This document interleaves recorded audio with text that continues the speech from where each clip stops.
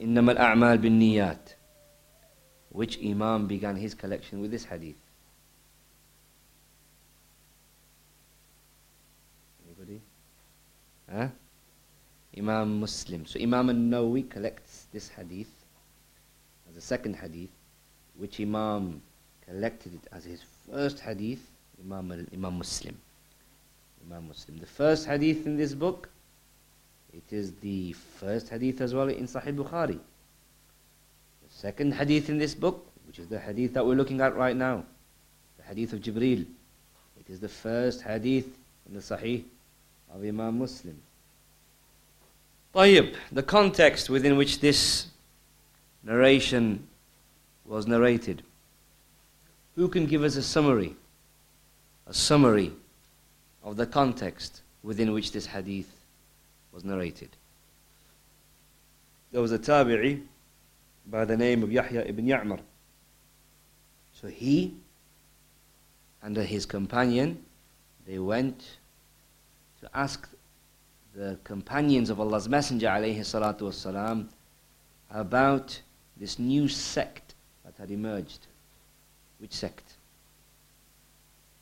The Qadariyah. Qadariyah who deny pre-decree. This sect had emerged. So the companions wanted to, or the tabi'in wanted to find out the state of this sect and what is the statement of the companions concerning this sect. So then they went off on Umrah or Hajj. Which companion did they meet? Which companion did Yahya ibn Ya'mar and Humayd ibn Abd al-Rahman al-Himyari meet? Abdullah ibn Umar radiallahu ta'ala anhuma. So they met him and they told him that there's a sect that's emerged in Iraq. They deny pre-decree. What did Ibn Umar say? What did Ibn Umar say? What was his response to the emergence of this sect that denies pre-decree? Ahsant, I am free from them, they are free from me. Got nothing to do with them. What else? Something else as well. Ahsant, if they were to give sadaqah, how much sadaqah?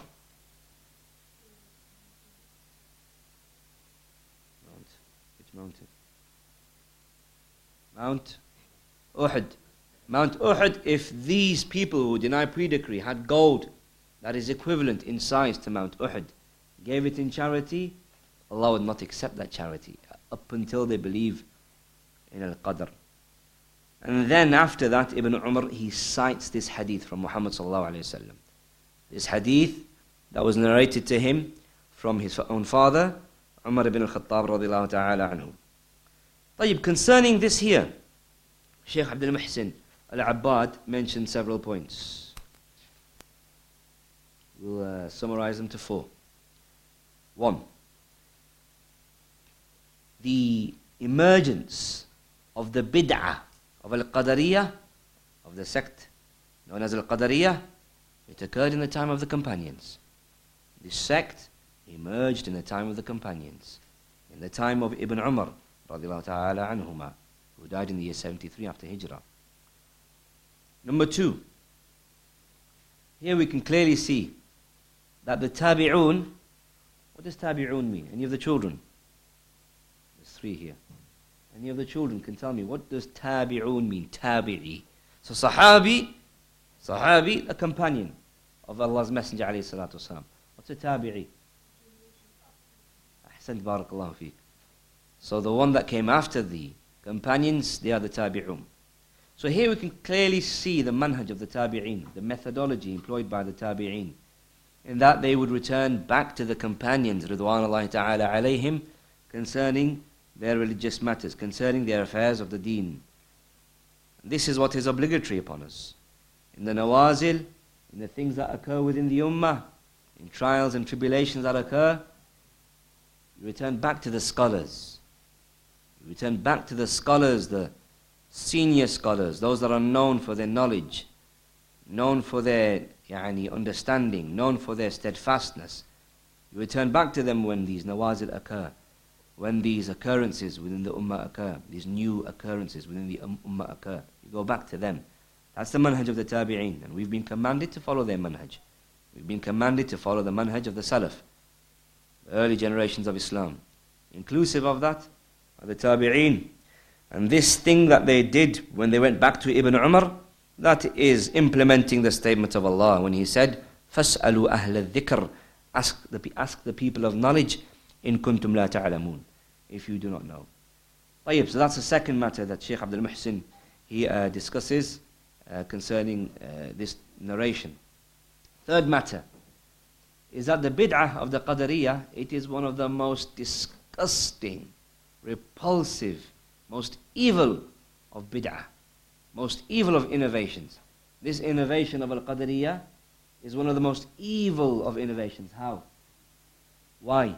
Why does this narration, this incident that occurred between Yahya ibn Ya'mar, Humayd ibn Abd al-Rahman al-Himyari, when they met Ibn Umar, and the thing that happened there, the occurrence that occurred there, the things that were said there, how does that indicate how vile the bid'ah of Al-Qadariyah is? Ibn Umar radiallahu ta'ala anhuma doesn't want nothing to do with them. Something else?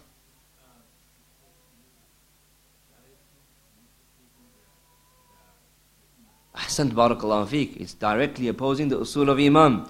And likewise, Ibn Umar radiallahu ta'ala anhuma, he said that even if these people gave gold equal to the size of Mount Uhud, none of that would be accepted.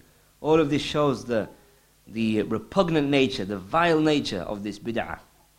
Number 4 as well is that the mufti, whenever it is the case that he mentions a ruling, then he also mentions alongside it its evidence. This statement of Ibn Umar radiallahu ta'ala anhuma, where he refutes the Qadariyah, and then he cites the hadith of Jibreel, within which there is a mentioning of Qadr. This indicates that the mufti, the one that delivers the verdict, when he mentions the hukum, when he mentions the ruling, that he mentions the evidence alongside with it. Evidence that is in accordance to the understanding of the one that he is providing the ruling to. طيب, so that is the second part of Shaykh Abdul Muhsin al-Abbad's explanation to this hadith, the hadith of Jibreel. We said that it is of 14 parts, rather it is of 12 parts. Shaykh Abdul Muhsin al-Abbad's explanation is divided into 12. We've covered 2. Number 3, the third part of Shaykh Abdul Muhsin al-Abbad's explanation, is that this hadith of Jibreel indicates that the angels, they can transform into the human form. They can transform into human form. Here we can clearly see it was an angel, the angel Jibreel, the best angel, changed and transformed into the form of a human being. Likewise, Jibreel alayhi salam, another time we see in the Quran, he changes into the form of a human being. When? When does Jibreel alayhi salatu salam, in another incident, transform into the form of a human being? It's in the Quran. It's in Surah Maryam.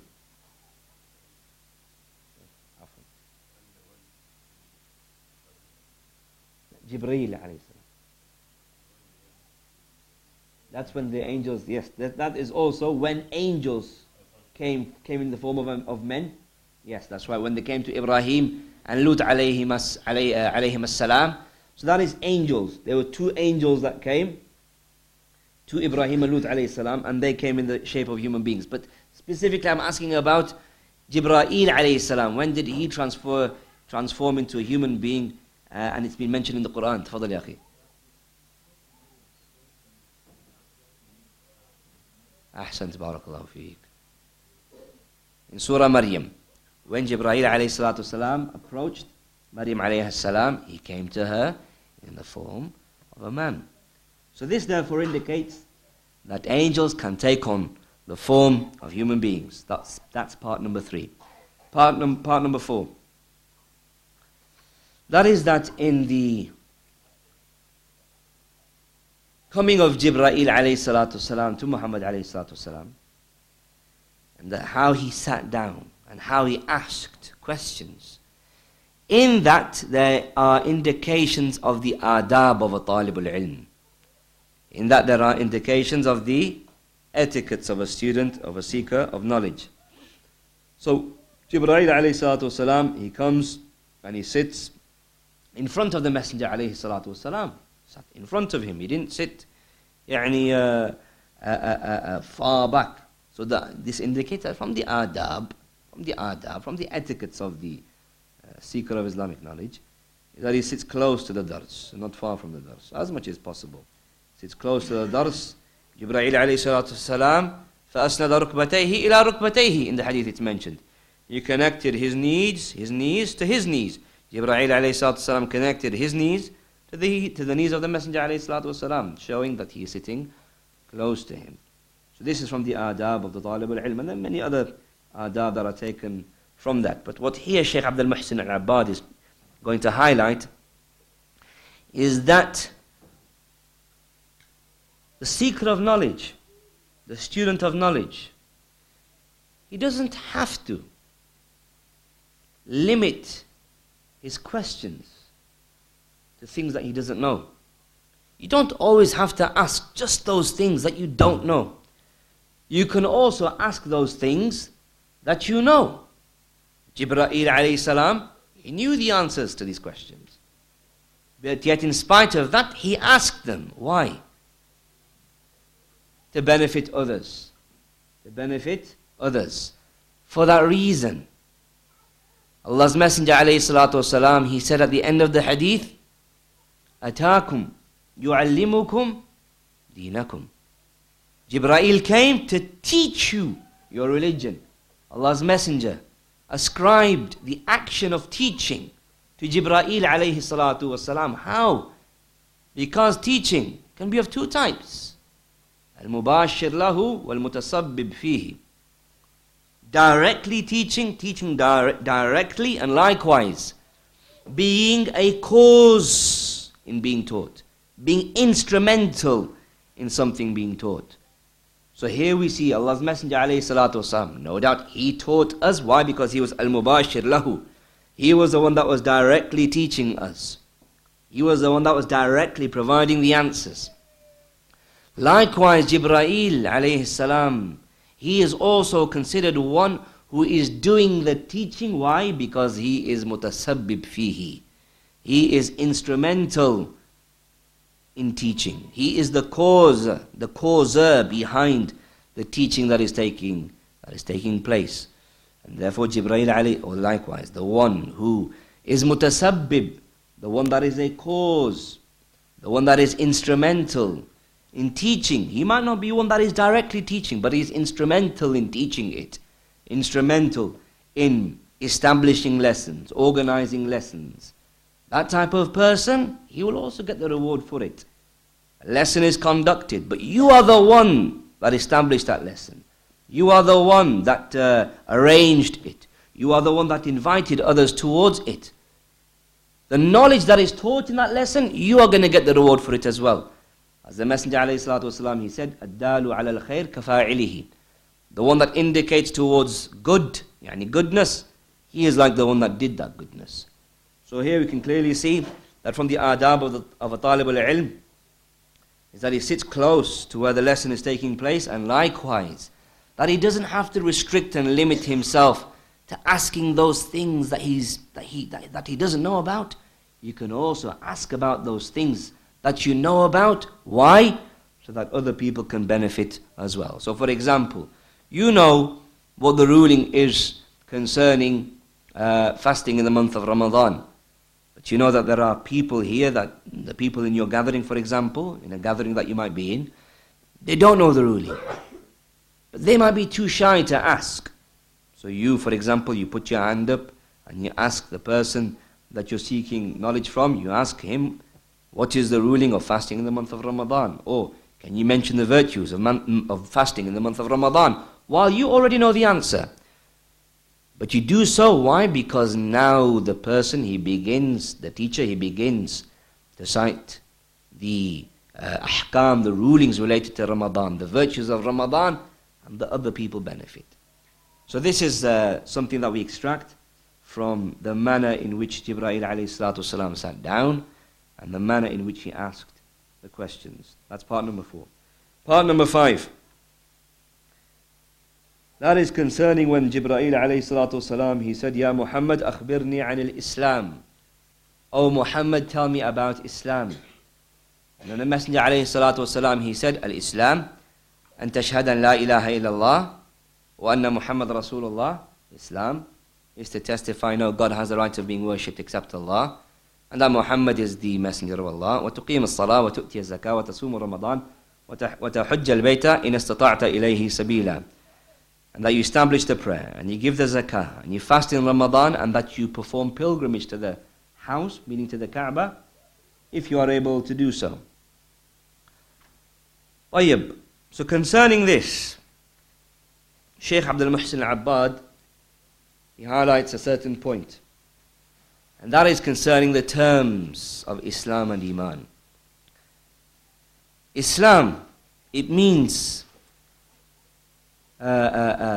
surrendering and submitting. Islam, it means surrendering and submitting.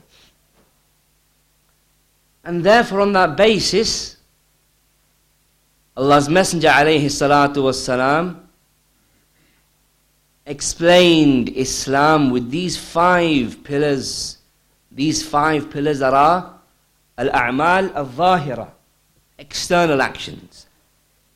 Because it's the case that Islam, it means istislam, wal-inqiyad, surrendering, submitting.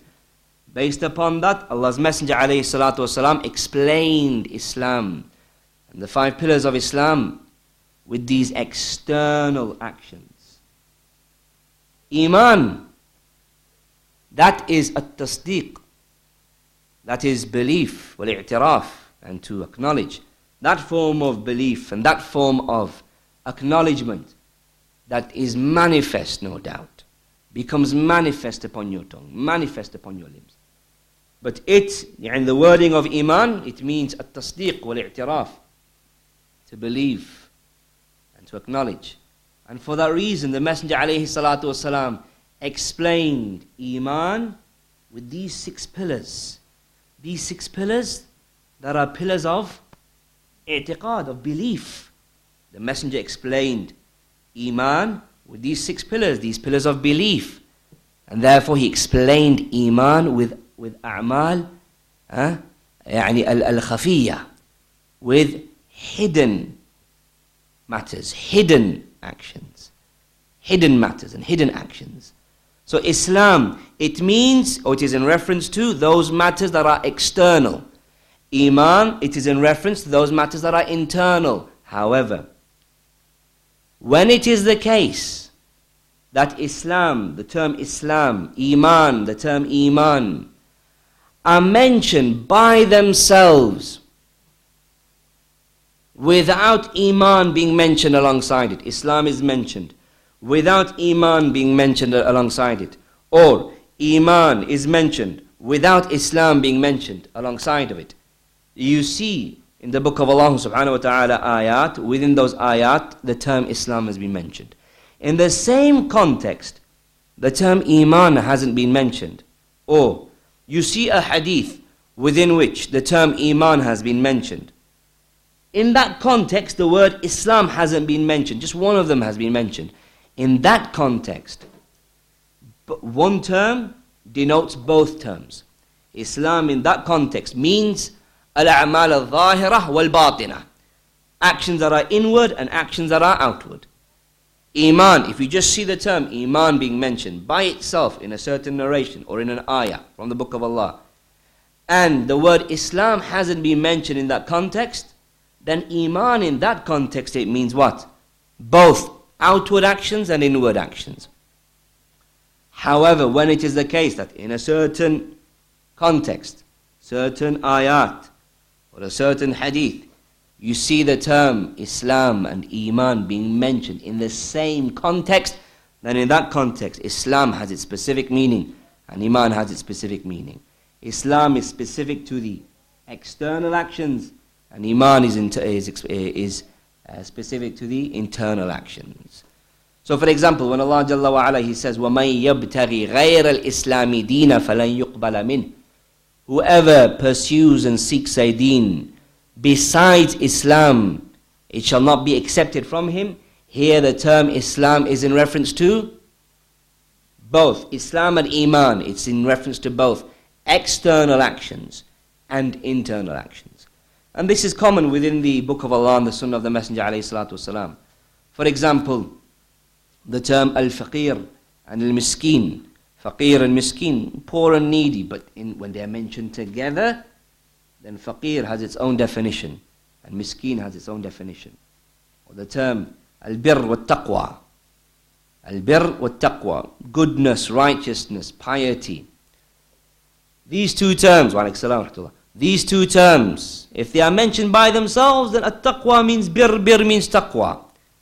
But if they are mentioned together in a certain ayah, mentioned together in a certain narration, then birr has its own definition, and taqwa has its own definition. So in a similar fashion, al-iman and Islam are two terms. إِذَا اجْتَمَعَا افترقا وَإِذَا افترقا اجْتَمَعَا. Two terms, when they are mentioned together, both have their own separate meanings. Islam means external actions, and Iman means internal actions.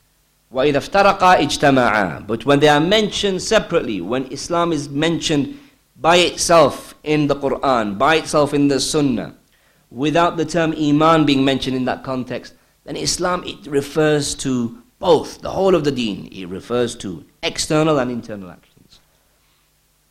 طيب. So within part 5, Shaykh Abdul Muhsin Al-Abbad, he mentions that point, the point about Islam and Iman and the two terms. And then he goes on to explain the Shahada. So the Shahada, that is the first thing that the Messenger alayhi salatu wasalam explained the 5 pillars of Islam with. The Shahada, the two testimonies of faith, both of them are inseparable. To bear witness, no God has the right of being worshipped except Allah, and to bear witness that Muhammad is Allah's messenger. Both of them are inseparable. Both of them necessitate the other. If a person bears witness that no God has the right of being worshipped except Allah, then it goes without saying that he has to accept that Muhammad is a slave and the messenger of Allah. Otherwise, neither of the two are accepted. If a person, he bears witness that Muhammad sallallahu alayhi wasallam is the messenger of Allah, then it goes without saying that therefore he believes that Allah Jalla wa Az alone should be worshipped. If a person, he says Muhammad alayhi salatu wasalam is the messenger of Allah, but other gods, they have the right of being worshipped besides Allah, then that shahada of Muhammad alayhi salatu wasalam being a messenger is rejected. Both of the two are inseparable. Concerning this, the Messenger alayhi salatu wasalam, he said, وَالَّذِي نَفْسُ مُحَمَّدٍ بِيَدِهِ لَا يَسْمَعُ بِي أَحَدٌ مِّنْ هَذِهِ الْأُمَّةِ يَهُودِيٌّ وَلَا نَصْرَانِيٌّ ثُمَّ يَمُوتُ وَلَمْ يُؤْمِنْ بِالَّذِي أُرْسِلْتُ بِهِ إِلَّا كَانَ مِنْ أَصْحَابِ النَّارِ. Hadith in Sahih Muslim.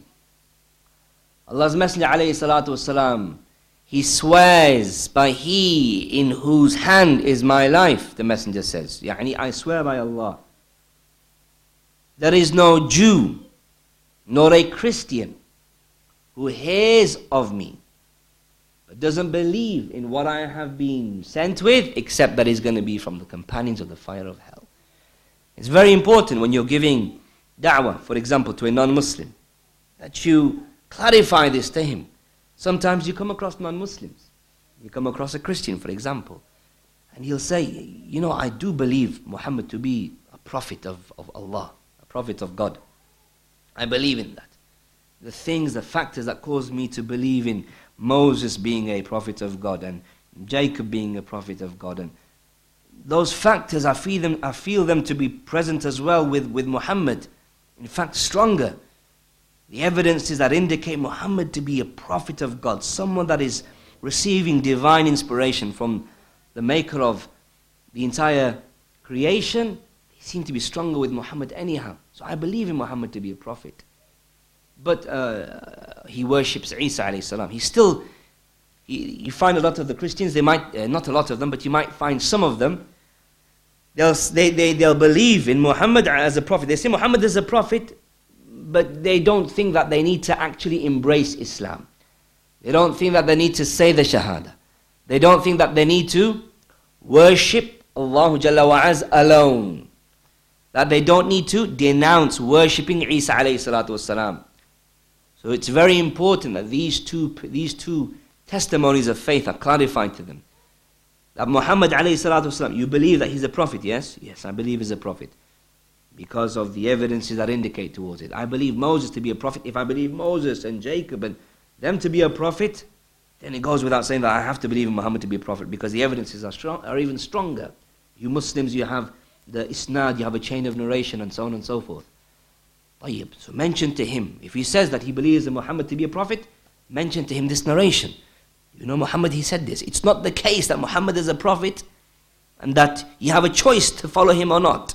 No, Muhammad actually said that if you hear of him and you don't believe in him, you don't accept his message, then you're going to be from the inhabitants of the fire of hell.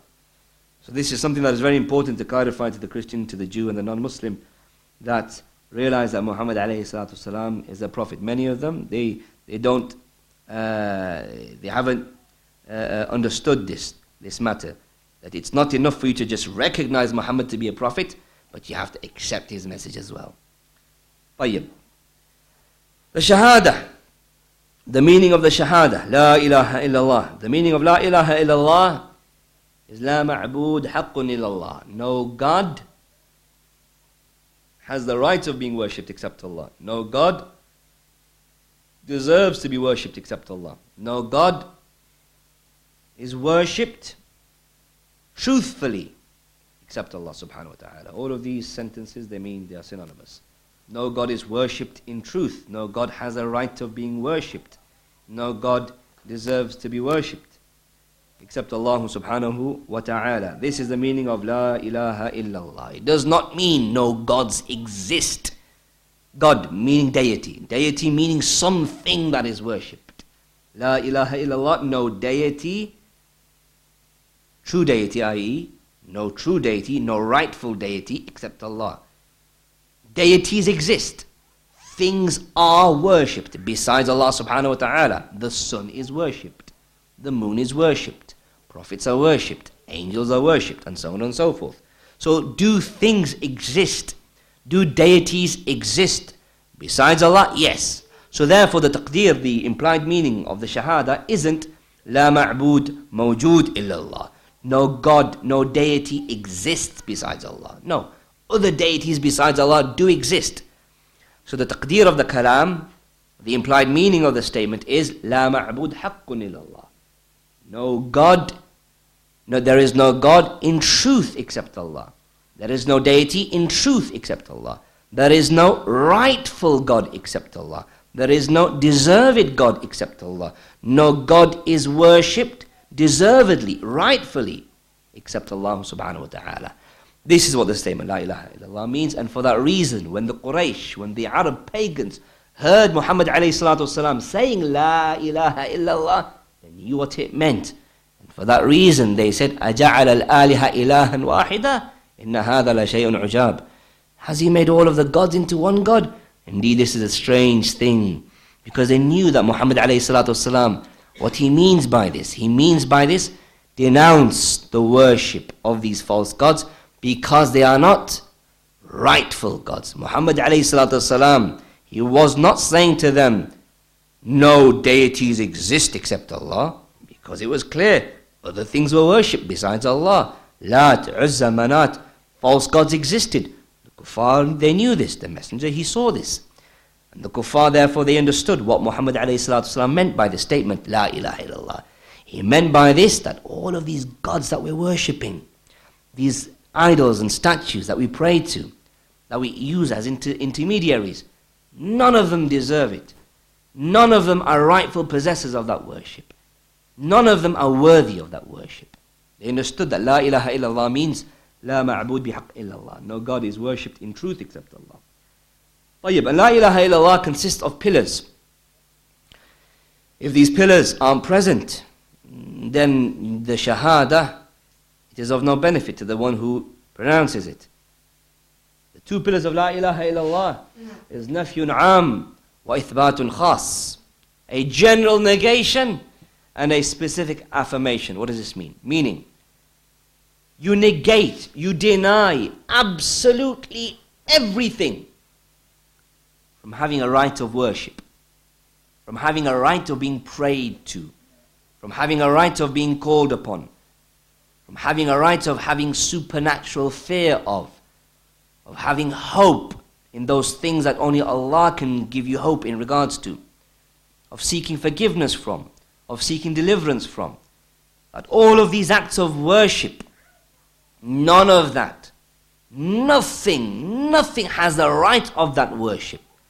An absolute negation, nafyun am, an absolute denial of anything having a right of worship.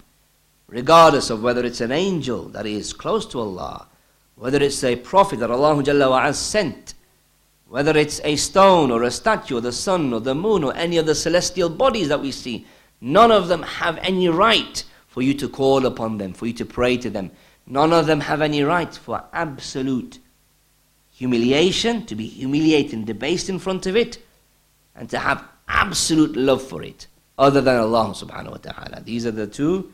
This is the essence of worship. Absolute humility and absolute love. The only one that deserves that is Allah. So La ilaha illallah consists of two pillars. The first pillar, nafyun am, absolute negation, negating absolutely anything and everything from having a right of worship. And then the second pillar, ithbatun khas, a specific affirmation, meaning affirming Allah subhanahu wa ta'ala exclusively for worship. Affirming worship exclusively for Allah Jalla wa Azza, specifically for Allah subhanahu wa ta'ala. Is that clear? That is as far as the shahada is concerned. The shahada, anna la ilaha illallah. As for the shahada, anna Muhammad Rasulullah, as for the shahada that Muhammad alayhi salatu wasalam is the messenger of Allah, then that is that he is, Shaykh Abdul Muhsin Abbad, he mentions, yuhab, fawqa mahabbat kulli mahbubin min al-khalq, that Allah's messenger is loved more than anyone else from amongst creation. So all of the human beings, all of the created beings that exist, none of them should be loved more than Muhammad alayhi salatu wassalam. None of them should be loved more than Muhammad alayhi salatu wassalam. And that can only occur with ma'rifah, with becoming acquainted with Allah's messenger, with becoming acquainted with him, learning about him, knowing about him, what he looked like, what his hair was like, what his face was like, what his hands were like, what his teeth were like, learning about how he alayhi salatu wasalam would move, how he would sit down, how he alayhi salatu wasalam would sleep, learning about his mu'amalat, how he would interact with others, learning about how he alayhi salatu wasalam would worship Allah Jalla wa Azz. So this love of Allah's Messenger alayhi salatu wasalam is wajib. It is a must. It's an obligation upon every single Muslim. And that can only occur by you learning about him and acquainting yourself with him, studying about his history and his life story and his characteristics. Alayhi afdalu salatu wassalam. So that is one thing. Shahada that Muhammad alayhi salatu wassalam is a messenger of Allah, that he is loved to you, he is more beloved to you than anyone else from creation. Number two, that he is obeyed in every single thing that he commands you with. Number three, that you keep away from everything that he prohibits you from.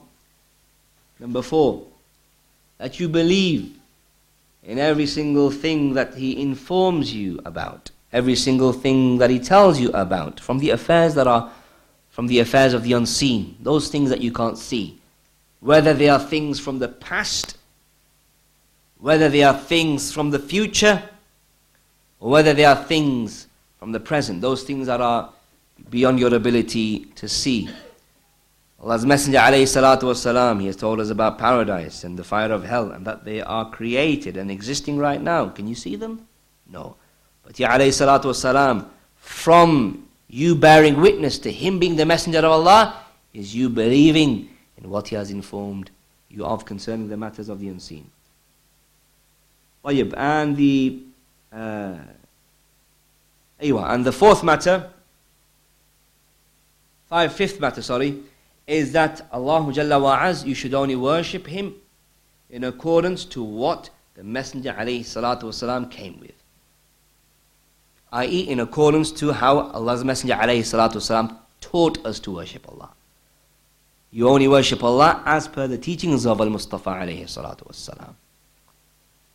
You got that? Anybody want to repeat that? Number one. Shahada that Muhammad alayhi salatu wasalam is the Messenger of Allah. It means, what does it mean? Number one, that he is more beloved to you than anyone else, the rest of creation. Number two, that he is obeyed in everything that he commands. Number three, the children are beating us today. That he is obeyed, that you keep away from everything that he prohibits you from. Number four,